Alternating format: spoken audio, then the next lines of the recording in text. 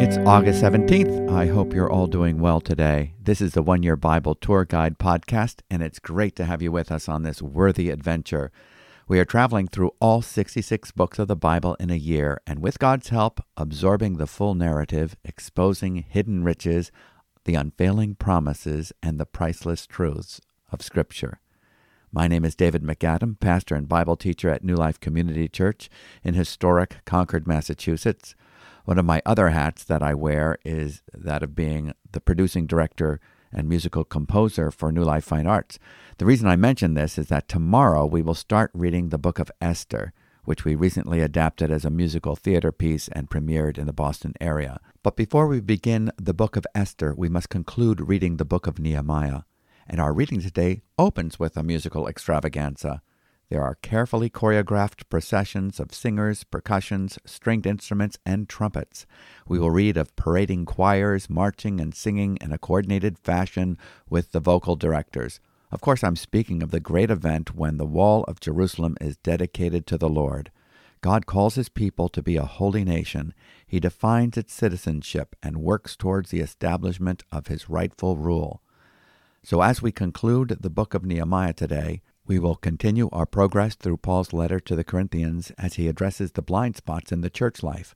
New Testament believers are given true spiritual liberty through the gospel, but that liberty should not steamroll over cultural sensibilities, but rather should entreat people to follow the example of Christ the Liberator, who with humility and gentleness became a servant of all. So let's ready ourselves to step out on today's excursion with our first stop in 5th century BC Jerusalem, and witness the festivities on this special day in the restoration of the city of God.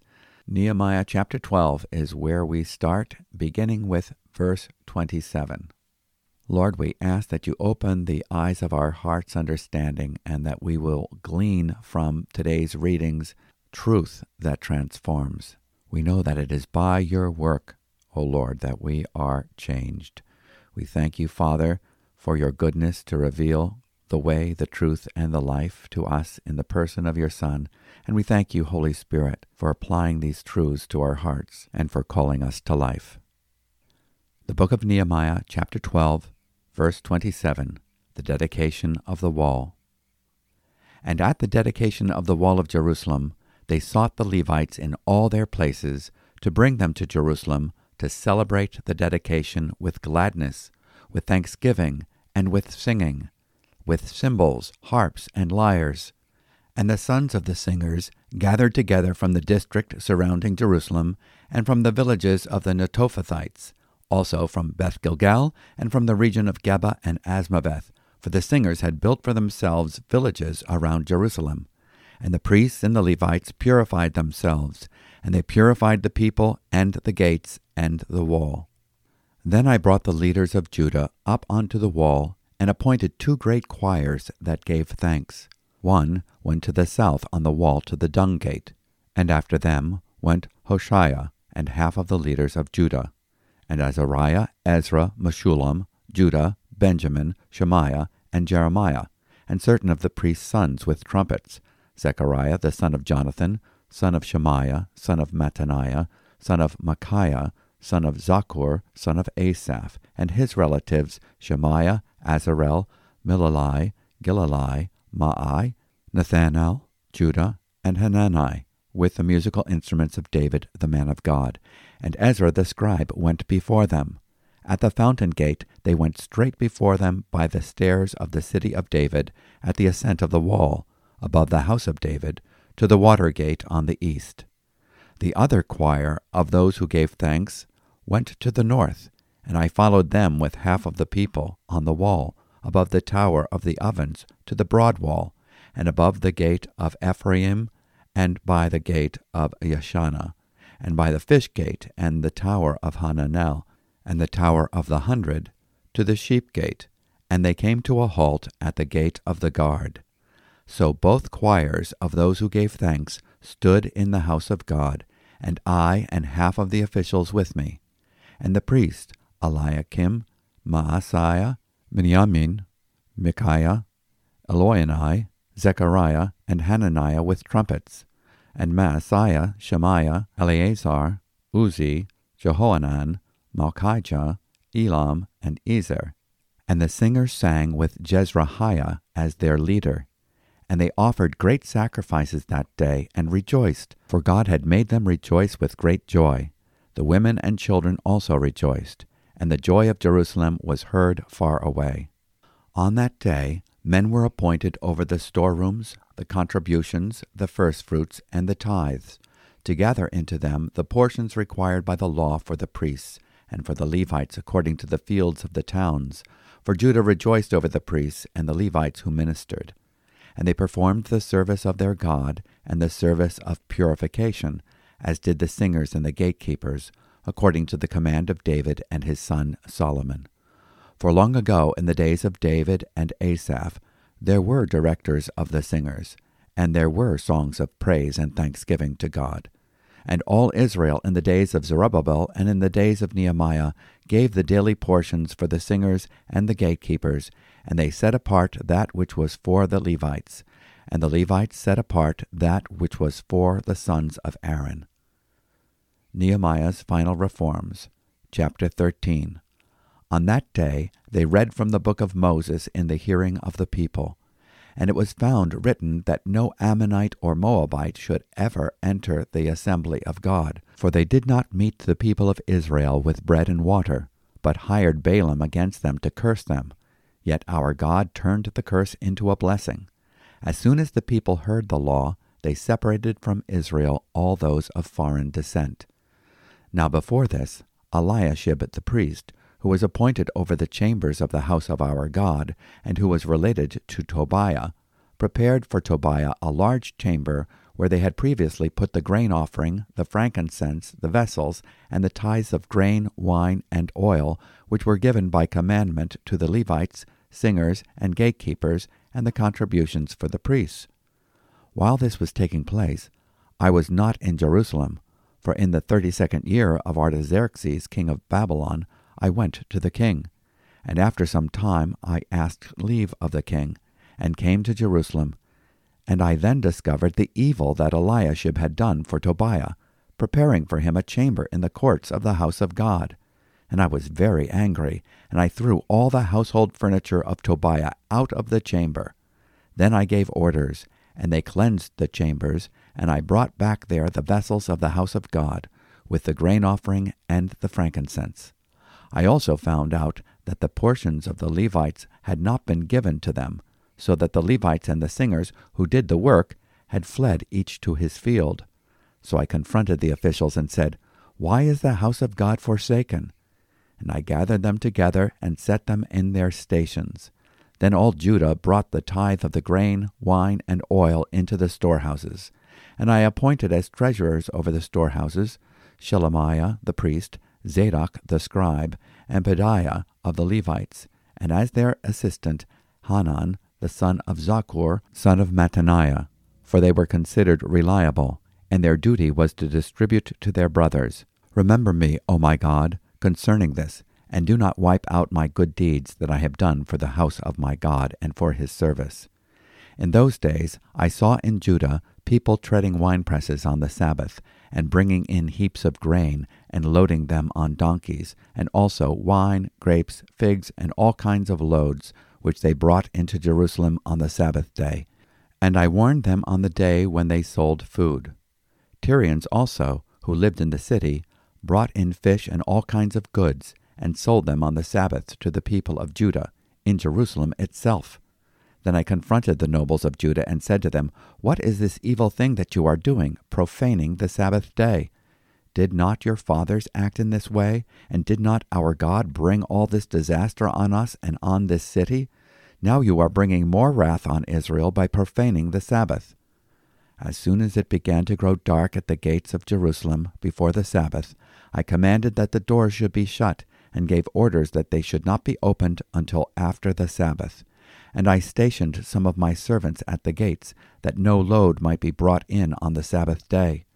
Then the merchants and sellers of all kinds of wares lodged outside Jerusalem once or twice.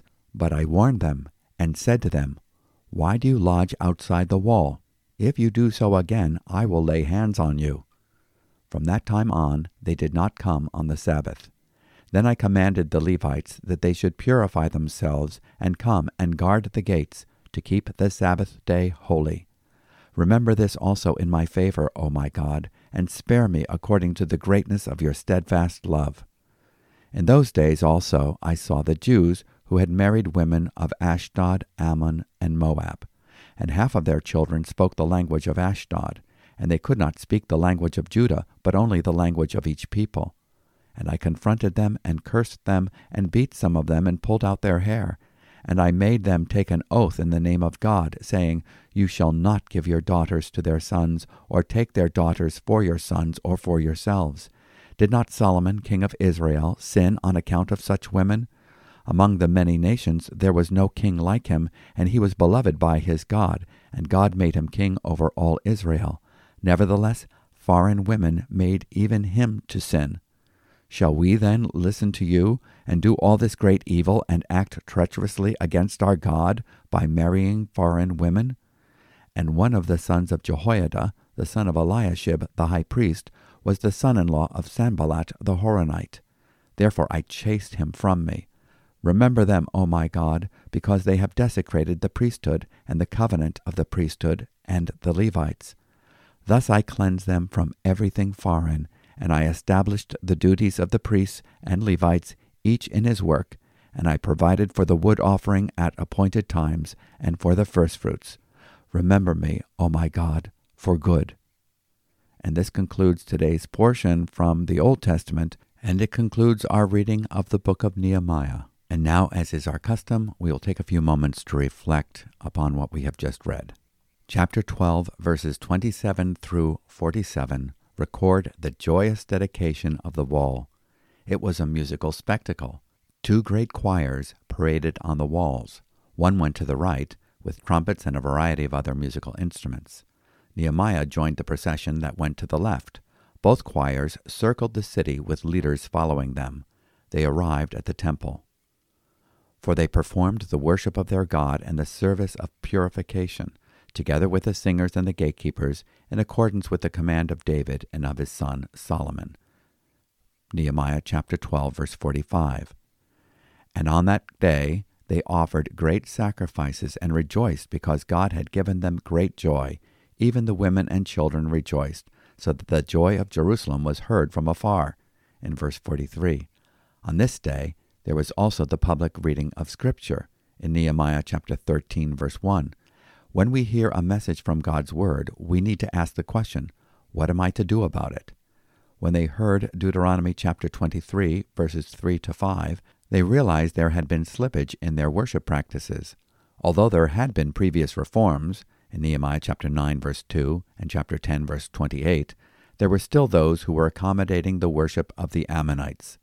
Nehemiah remained a subject and employee of King Artaxerxes during all this time, and he returns to the king's court in Babylon. 12 years later, he once again asks for permission to return to Jerusalem, in Nehemiah chapter 13, verse 6. When Nehemiah returns to Jerusalem, he once again shows himself to be a strong leader with courageous conviction. He discovers 4 abuses and confronts the abusers directly. First, Eliashib, the high priest. He had welcomed and offered permanent accommodation in a room in the temple for Tobiah, the man who had done so much to hinder the rebuilding of the wall. Nehemiah rightly discerned that Tobiah continued to undermine God's work, and his presence in the temple should not be tolerated. He personally threw Tobiah and his furniture out of the room. He then orders that the room be thoroughly cleaned and the temple belongings returned to their rightful place. The second abuse he confronts is when he discovers that the Levites were not being adequately supported by the tithes of the people, and the Levites had to take outside jobs rather than fulfill their full-time responsibilities in the service of the temple. The priests and singers had returned to their fields outside the city. Nehemiah restored the singers, priests, and Levites back to their posts and exhorted the people of Judah to fulfill their promised commitment to provide tithes to support the work of the Lord. The third abuse that Nehemiah confronted was that the Sabbath was not being honored and people were carrying on with their work on the 7th day. Foreigners were coming into the city to offer their wares and profaning the Sabbath. Nehemiah orders that the city be closed for business on the Sabbath day. He appointed supervisors to be stationed at the gates to ensure this order was carried out. Nehemiah petitions the Lord to aid him and remember him in this important work. The fourth abuse that Nehemiah had to confront was that once again the men were marrying women from heathen nations and raising their children in the ways and language of their mothers. None of the children could even speak the language of Judah. Nehemiah confronts the offenders and gets physical. In Nehemiah chapter 13, verse 25, he rebukes them for repeating the error of King Solomon in verses 26 and 27. One of the high priest's sons married the daughter of Sanballat and defiled the priesthood. The book of Nehemiah concludes with Nehemiah praying that the Lord will remember that he did what he could, and that is a noble desire, and one that's found in the Gospel of Mark, chapter 14, verse 8. In Nehemiah chapter 13, verses 30 to 31, "Thus I purified them from everything foreign, and appointed duties for the priests and the Levites, each in his task, and I arranged for the supply of wood at appointed times and for the firstfruits. Remember me, O my God, for good." So now we move on from the book of Nehemiah to our New Testament reading, Paul's letter to the Corinthians, chapter 11, verses 3 to 16. 1 Corinthians chapter 11, verses 3 through 16. Once again, there's a discrepancy in some of the one-year Bible versions. Some editions of the one-year Bible begin with verse 1 of chapter 11. So that's where I will start. 1 Corinthians chapter 11, verse 1. "Be imitators of me, as I am of Christ. Now I commend you because you remember me in everything and maintain the traditions even as I deliver them to you. But I want you to understand that the head of every man is Christ. The head of a wife is her husband, and the head of Christ is God. Every man who prays or prophesies with his head covered dishonors his head, but every wife who prays or prophesies with her head uncovered dishonors her head, since it is the same as if her head were shaven. For if a wife will not cover her head, then she should cut her hair short. But since it is disgraceful for a wife to cut off her hair or shave her head, let her cover her head. For a man ought not to cover his head, for he is the image and glory of God. But woman is the glory of man. For man was not made from woman, but woman from man. Neither was man created for woman, but woman for man. That is why a wife ought to have a symbol of authority on her head because of the angels. Nevertheless, in the Lord, woman is not independent of man, nor man of woman. For as woman was made from man, so man is now born of woman. And all things are from God. Judge for yourselves. Is it proper for a wife to pray to God with her head uncovered? Does not nature itself teach you that if a man wears long hair, it is a disgrace for him? But if a woman has long hair, it is her glory, for her hair is given to her for a covering. If anyone is inclined to be contentious, we have no such practice, nor do the churches of God." And this concludes our reading from the New Testament, Paul's epistle to the Corinthians. The Christian church was the only section of society in the Roman Empire that welcomed people of every social strata, male, female, bond, free, Jew, Gentile, rich and poor. The gospel brought freedom and hope to women, children, and slaves. Some carried this freedom to excess and were sending signals that misrepresented the gospel, causing confusion and disorder in the church and its witness to the world. Paul recognized that this was happening, especially with the women in the church at Corinth. They were stating their independence from men in a way that undermined the expression of God's design for interdependence. Paul clarifies that there is a prescribed order of male headship in creation. This order is to be reflected in the home and in the church. Submission is not surrender, withdrawal, or apathy. It is not mindless acquiescence. God did not make the male as superior to the woman, but he was made first. He is to be considered the head, or the accountable authority and source. As the Trinity share equal status, dignity, and privileges in a community of oneness, so also do men and women in Christ. However, the roles and persons of the Father, Son, and Holy Spirit differ. So do the role and persons of the husband and wife. The woman draws her existence from the man, and therefore is placed alongside the man and derives the full value of the man. Jesus is co-equal with the Father and the Holy Spirit, but he willingly put himself in submission to them, both in order to fulfill his mission. The same is true in marriage and in the church. God's pattern of headship is never to accommodate lording it over or bossiness. By divine design, humankind is made in God's image, male and female. The relationship of husband to wife and wife to husband is to represent the mutual respect that each member of the Trinity has for each other. In functional terms, in Genesis chapter 2, we see that the woman has her origin in the man, and yet, since then, every man is born of a woman. Paul highlights this balance and counterbalancing in verse 12. For as the woman originates from the man, so also the man has his birth through the woman, and all things originate from God. Paul describes how this truth can be exhibited in the cultural context of his day. Under Jewish law, in Jewish society, if a woman were proved guilty of adultery, she would have her hair uncovered, in Numbers chapter 5, verse 11, probably meaning her hair cut off. Therefore, to have her hair uncovered was a signal of shame. In the Greek culture of Corinth, a woman who had short hair or who flaunted her uncovered loose hair was giving a signal to the general public that she had no husband, had loose morals, or was a prostitute. For a Christian woman to flaunt her genuine liberty by cutting her hair or appearing without a head covering would be misrepresenting the gospel in the eyes of her non-Christian neighbors. More than that, it would be giving observing angels an indication that she was misunderstanding a divine truth. The angels know well the tactics, the danger, and the disastrous consequences of the devil's attempt to usurp God-given authority. Now for our next stop on our Bible reading tour, we are going to the book of Psalms, Psalm 35, verses 1 through 16. Great is the Lord, a psalm of David. Contend, O Lord, with those who contend with me.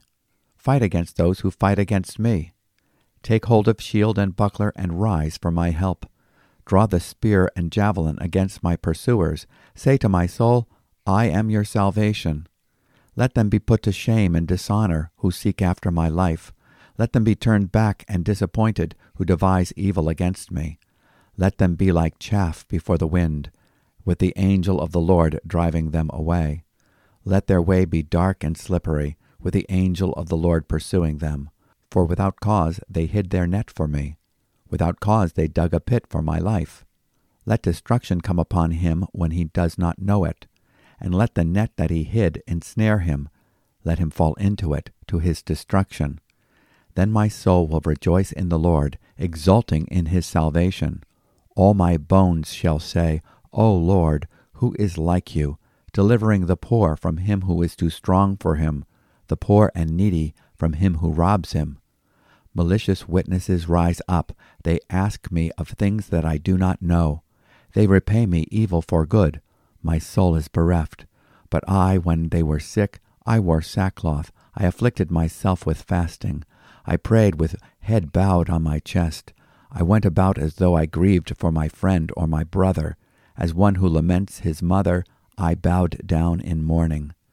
But at my stumbling they rejoiced and gathered. They gathered together against me.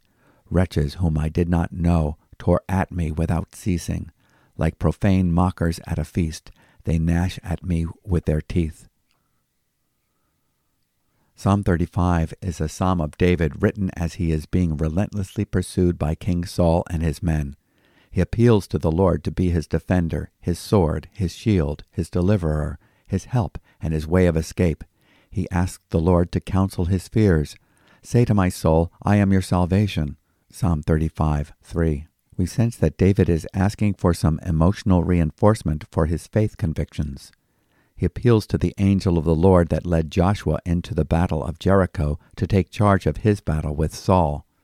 David's words in verse 7 foreshadow the sufferings of Christ at the hands of men. They hated him without a cause. In John chapter 15, verse 25. We read in Psalm 35, verse 7, For without cause they hid their net for me. Without cause they dug a pit for my soul. David anticipates God answering his prayer for deliverance from his enemies, and resolves that his soul will rejoice in the Lord and give him worship, in verses 9 through 10 and in verse 18. He humbly admits his struggle when God delays answers to his prayer and his enemies continue to taunt him. He asks, "How long, Lord?" in verse 17. That is a question that is repeated often in the Psalms, and often by those of us trapped in the continuum of time where, unlike God, we cannot see the end from the beginning, in Isaiah chapter 46, verse 10. Now let's go to the book of Proverbs, Proverbs chapter 21, verses 17 and 18. Whoever loves pleasure will be a poor man. He who loves wine and oil will not be rich. The wicked is a ransom for the righteous, and the traitor for the upright. God richly supplies us with all things to enjoy, but if our love for pleasure eclipses our love for God, and our pursuit of enjoyment becomes greater than our pursuit of doing what is right before God, we will become ensnared. This is a practical warning for those who adopt a self-indulgent lifestyle. It leads to poverty. Verse 18 will be illustrated in the book of Esther, which we start reading tomorrow. The wicked Haman, who intended to destroy Mordecai on the gallows he constructed, will ironically be put to death on those same gallows, and liberating Mordecai and the Jews from the sentence of death. The word ransom, as it is used here, implies liberation. Instead of the righteous being destroyed by the conniving of the treacherous are destroyed in place of the upright. Let's go before the Lord in prayer. Father, help us to be true to your word and to offer correction to our brothers and sisters when needed, in a humble-hearted way. Teach us to exercise our privileges in prayer and praise. We cast all our cares upon you, knowing that you care for us. Thank you for giving us such a perfect example of selfless concern and humble submission in the person of your Son. May your glory be reflected in the church and in our marriages in such a way that those who observe us will know that we serve our living head. In his name we ask it. Amen.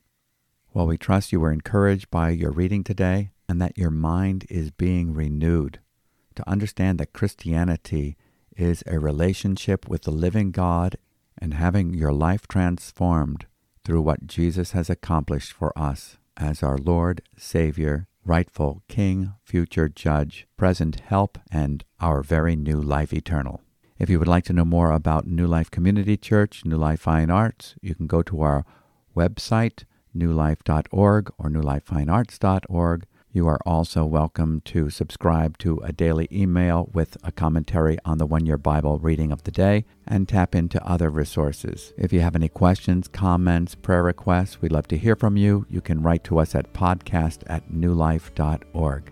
Don't forget to join us tomorrow. We're starting the book of Esther, and we'll be learning more about the New Testament church life in Paul's first letter to the Corinthians. Until then, may your heart be filled with thankfulness, and may the Holy Spirit be given full ascendancy over your soul as you speak to yourselves in psalms and hymns and spiritual songs, singing and making melody in your heart to the Lord. Shalom.